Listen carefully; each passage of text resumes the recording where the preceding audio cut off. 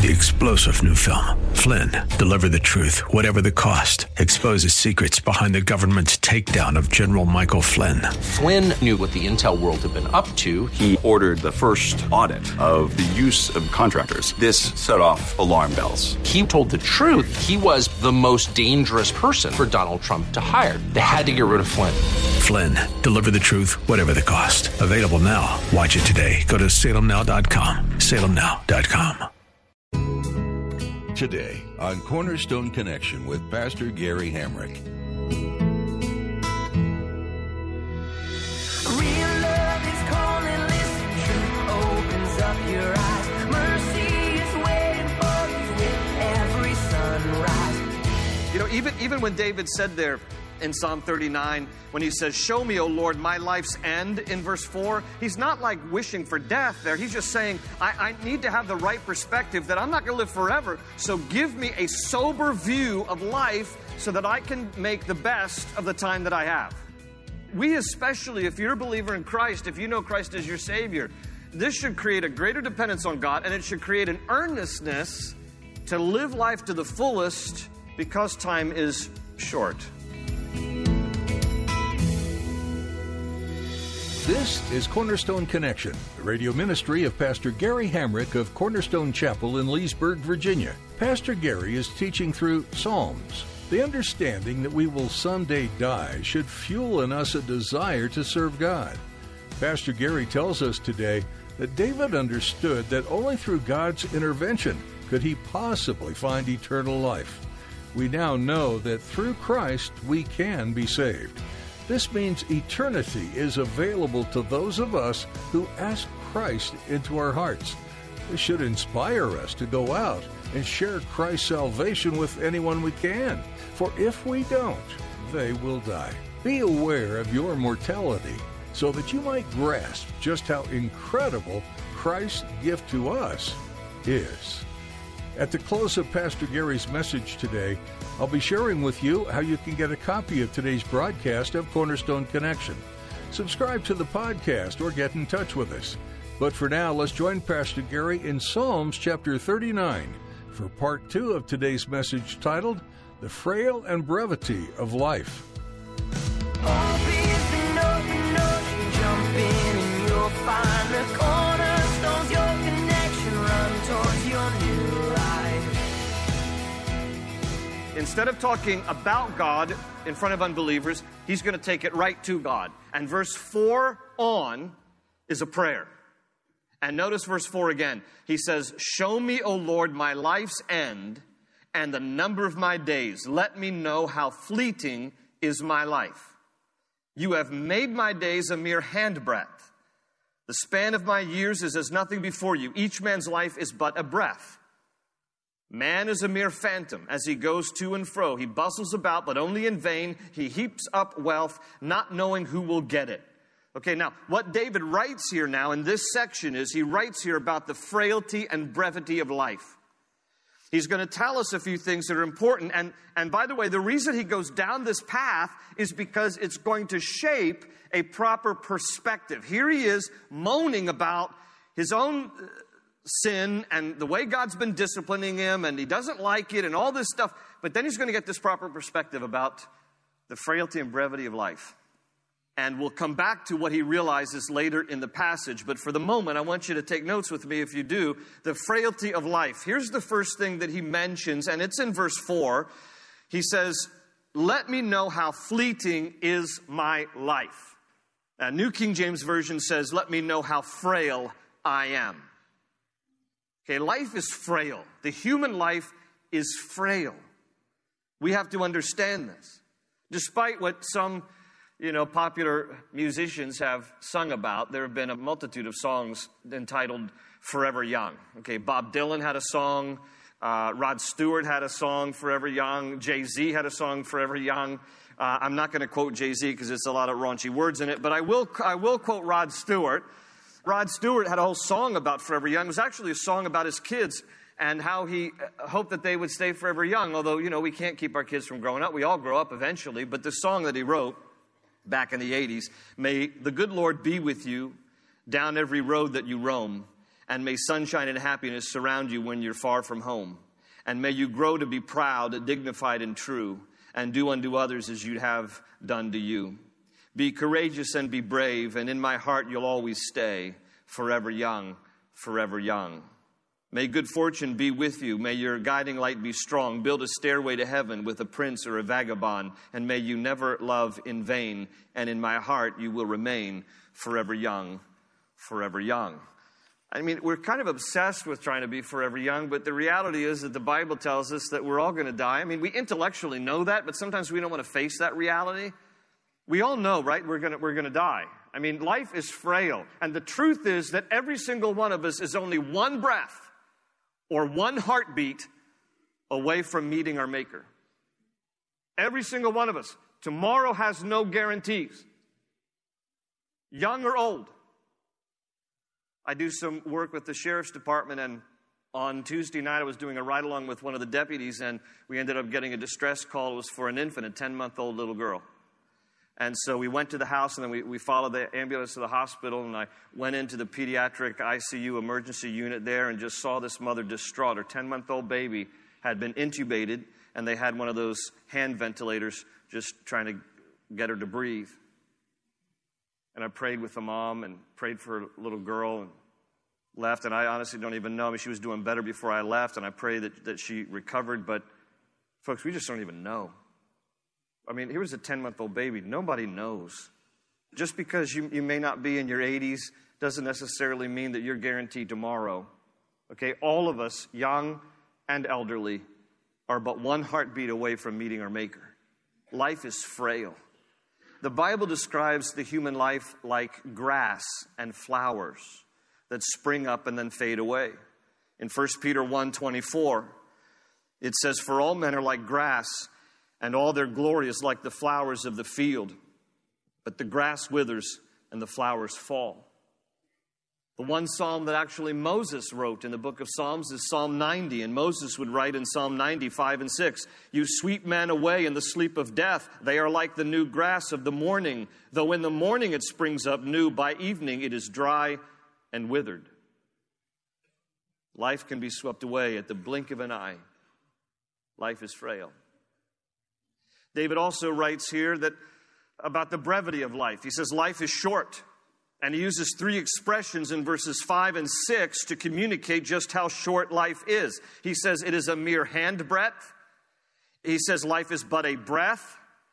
And thirdly, he says man is a mere phantom.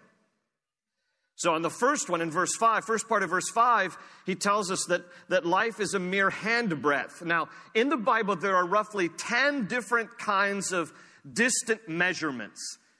You have the measurement of a span, a cubit, a long cubit, a fathom, a reed, a furlong, a stadion, a Sabbath's day journey, and a day's journey. These are all different kinds of lengths and distant measurements in the Bible. A day's journey is 20 miles. That's the longest measurement in the Bible. And the shortest measurement is this, a handbreadth. And it is basically the measurement of your 4 fingers across your palm. It's roughly 3 inches, give or take. And David is using the smallest measurement in the Bible to communicate about the brevity of life. He says, friends, life is short. It passes quickly. It's over before you know it. And then he mentions here about how life is but a breath. In the other part of verse 5, he says, life is but a breath. And the New King James Version, it says, every man at his best state is but vapor. King James Version says every man at his best state is altogether vanity. So NIV uses the word breath. New King James uses the word vapor. King James uses the word vanity. It is the Hebrew word havel. Havel literally means breath or a gentle breeze, and figuratively it is referring to emptiness, something transitory or unsatisfactory. David is saying that life is like your breath on a frosty day. You know how when it's cold outside and you breathe and you can see your breath for a moment and then it vanishes? That's the concept being used here. David says it's like a breath. Picture, you know how little kids blow bubbles with those little bubble sticks, soapy bubbles, and then they go chasing after them, but you can't even grab them before they burst. That's life.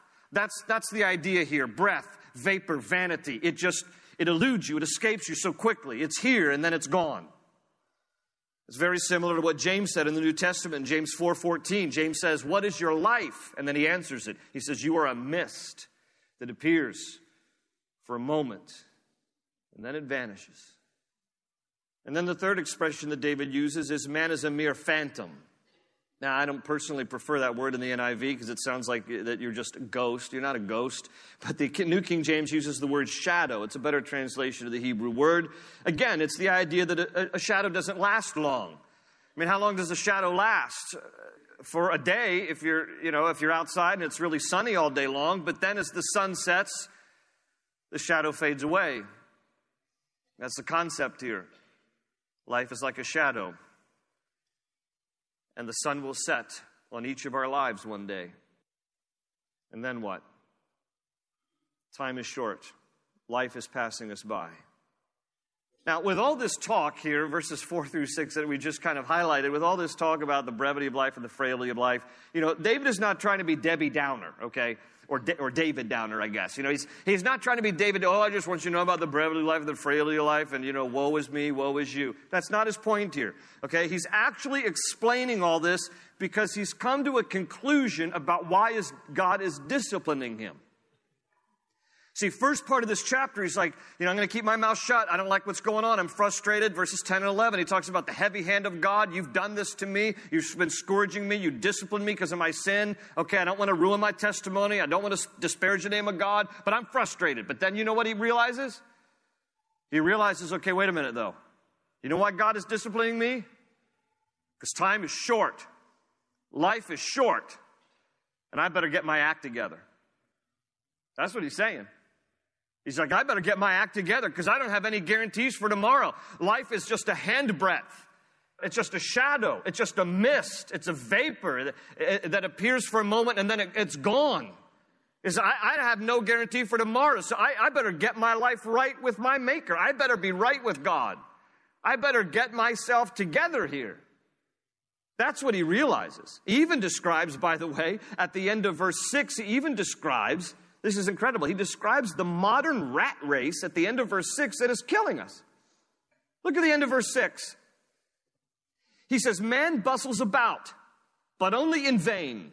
He heaps up wealth, not knowing who will get it. In other words, man is busy, making money. We're busy, just trying to get a bunch of money that we're going to turn over to somebody else after we're dead. I mean, does this not describe the plague of Western culture, or even more particularly of Loudoun County culture in the 21st century? Just be busy. Just get busy, make a lot of money, get busy again, make some more money, get busy again, make a lot of money. David says this whole thing here, it's a rat race. We are busier and wealthier than ever. But are we happier than ever? Are we healthier than ever? Are we more attentive to our kids than ever? Do we attend all their ball games and go to their recitals more than ever? Do we show love and appreciation and value and respect to our spouses because we give them the time to show how much we care more than ever? Are we cultivating friendships more than ever? Do we enjoy leisure more than ever? Or is it just work, make money, work some more, make money? How are you spending the life that God has given you? I read an article a while ago about the way that Americans particularly are, well, the title of the article, this says a lot, it was The Poverty of Time. The Poverty of Time. And in the article it said this, quote, though professionals everywhere complain about lacking time, the gripes are loudest in America. This makes some sense. American workers toil some of the longest hours in the industrial world. Employers are not required to offer their employees proper holidays, but even when they do, their workers rarely use the lot. The average employee takes only half of what is allotted, and 15% don't take any holidays at all. Nowhere, the article says, nowhere is the value of work higher and the value of leisure lower than in America, end quote. And this isn't anything new. More than 150 years ago, Alexis de Tocqueville, in observing American culture more than 150 years ago, he wrote in his journal, quote, "Americans are always in a hurry," end quote. Alexis de Tocqueville, more than 150 years ago, Americans are always in a hurry, end quote. Now, Alexis de Tocqueville was French. Everybody's in a hurry compared to the French, all right? You know, don't swing the pendulum and don't develop a French work ethic, all right? It's not what I'm saying. By the way, I think that's an oxymoron anyway, French work ethic anyway. Oh, pas de France aux people de France. No offense to the people of France. But the truth is that if we're honest with ourselves, we pride ourselves on how busy we are. But what is the quality of life? And what impact are we making within our relationships and for the kingdom of God? And what kind of balance do we have? And what are our priorities? These are important questions to ask because David says, life is like a breath, and then it's gone. You only get this once. So verse 7 in this psalm is a pivotal verse for him. If you'll notice verse 7, it's the turning point where David asks this question. In fact, I'll put it up on the screens. He asks this question, "But now, Lord, what do I look for?" So he realizes, I'm frustrated, you've been disciplining me, you're trying to get my attention. Okay, now I realize life is short, I got to get my act together. And then he says, "But now, Lord, what do I look for? What should be my perspective? What should be my focus? What, Lord, do I look for?" And then he answers it. The next sentence, he says this, "My hope is in you." That's what he says. My hope is in you. He realizes my focus, my priority needs to be in you, Lord. In other words, what David is saying is, if the world is nothing but a shadow, and my life is no more than a breath, let me give myself to the Lord, who is the foundation of all that is real and lasting. That's what he's saying. Life's too short. He says, I got to give myself to the Lord. He's the only thing that's real and lasting. He's the one that I got to live for. He's the one that I want to promote. He's the one I want to worship. He's the one I want to talk about because it's all about the Lord. And he comes back to this personal walk with his Creator. And folks, when we do that, when we make the Lord first in our lives, when he becomes priority, then he will order our steps. And everything else, it will translate into the proper order of our lives with eternal values in mind. Our main concern about life should not just be how long we live, but how well we live. And are we prepared to die? Because there is life after death. Those are the more important questions. Not how long. We're obsessed with living long. Okay, fine, great. But that shouldn't be our main obsession. It's not about how long we live. It's about how well are we living. And it's about how ready are we to die. What are we doing with the life we have been given? Where will you spend eternity? And when we realize the brevity and frailty of life, it should cause us to have a great dependence on God and a great earnestness about life, because time is short. So this is not a morbid thing. You know, even when David said there in Psalm 39, when he says, "Show me, O Lord, my life's end," in verse 4, he's not like wishing for death there. He's just saying, I need to have the right perspective that I'm not going to live forever, so give me a sober view of life so that I can make the best of the time that I have. We especially, if you're a believer in Christ, if you know Christ as your Savior, this should create a greater dependence on God, and it should create an earnestness to live life to the fullest because time is short. Live life to the fullest, though, with the eternal values of knowing God and making him known. Don't get so busy making a living that you neglect to make a life. That's what happens. We get so busy making a living that we neglect to make a life. This is why David said, "But now, Lord, what do I look for?" And then he realizes, my hope is in you. He says, my attention, my focus, the significance of my life, my purpose, the reason I'm here, it all points back to you. That's what he's saying. And when we make God our priority, he will help everything to fall into place. When we put him first, he will order our lives. Now, some of you might be saying, yeah, okay, wait. But, I've already I've gotten my life out of priority, out of kilter, and things have not been going well. I've sacrificed a lot of things because of it. So where do I start? How do I get right? How do I get on the right track here? Well, look at what David does. In verse 8, first thing he does is he realizes, okay, I bear some responsibility in this. Whatever the sin issue in David's life is, in verse 8, he says, save me from all my transgressions. So the first thing that's always good for us to do is to come humbly before God and to say, Lord, forgive me for my sins. Forgive me of my transgressions. So that's where I would encourage you to start. Ask the Lord to forgive you for all the sins and mistakes that you've made. But then I would encourage you, go to the people that you also need to ask forgiveness from. Because a lot of stuff gets sacrificed on the altar of busyness. Marriages, friendships, relationships with kids, our own health. A lot of stuff gets sacrificed on the altar of busyness. Please don't misunderstand. There's nothing wrong with being productive. There's nothing wrong with being fruitful. There's nothing wrong with being successful.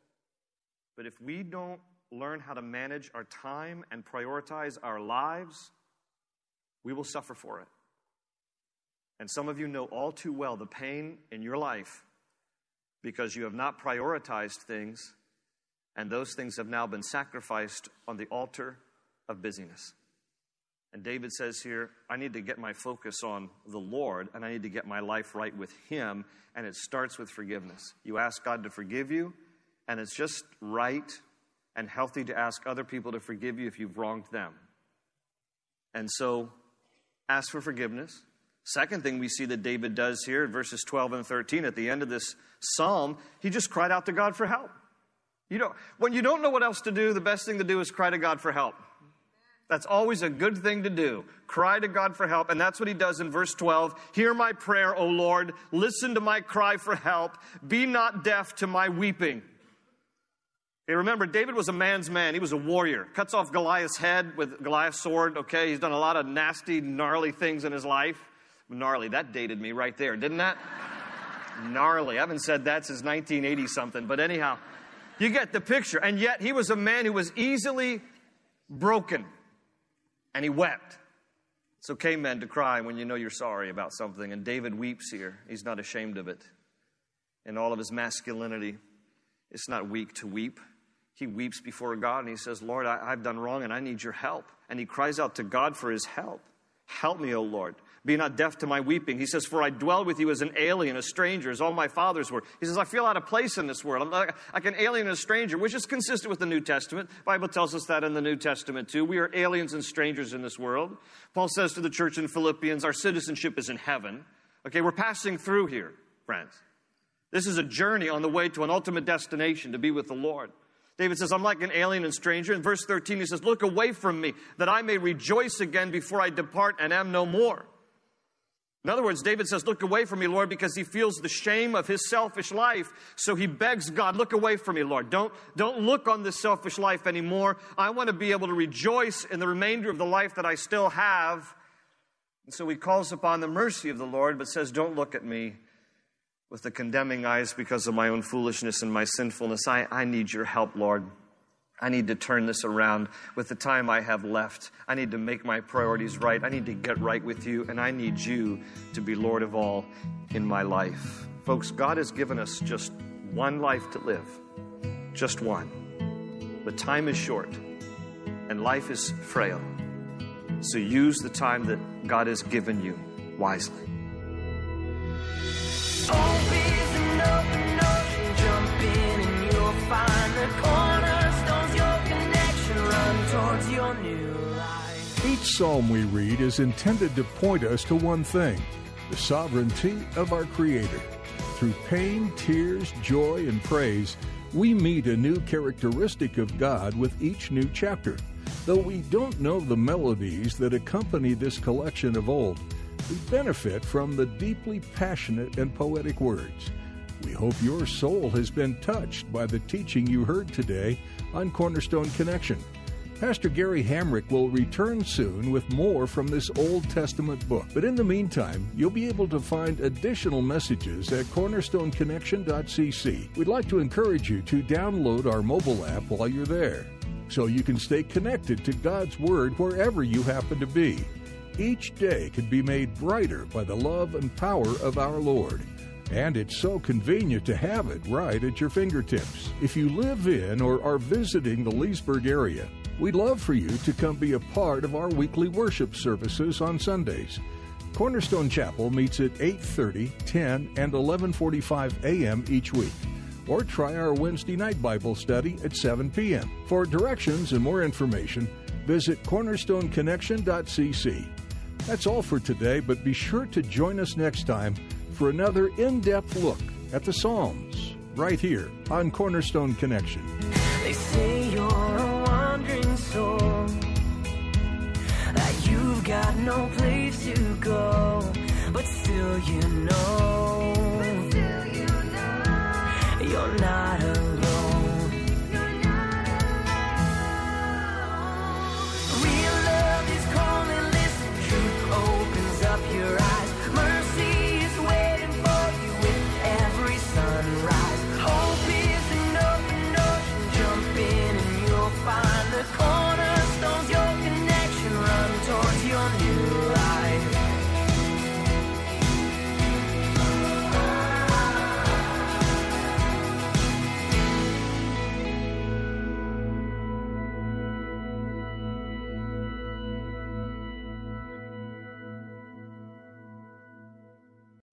3-star General Michael J. Flynn, head of the Pentagon Intelligence Agency, knew all the government's dirty secrets. He was one of the most respected generals in the military. Flynn knew what the intel world had been up to. He understood its funding. He ordered the first audit of the use of contractors. This set off alarm bells.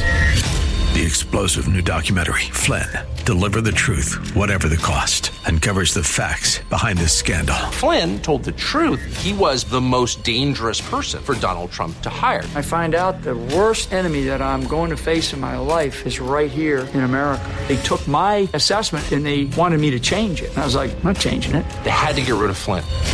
With in-depth interviews, archival footage, and never-before-seen personal records of the man behind the headlines. I just felt like I was drowning. Flynn, Deliver the Truth, Whatever the Cost. Available now. Watch it today. Go to salemnow.com. salemnow.com.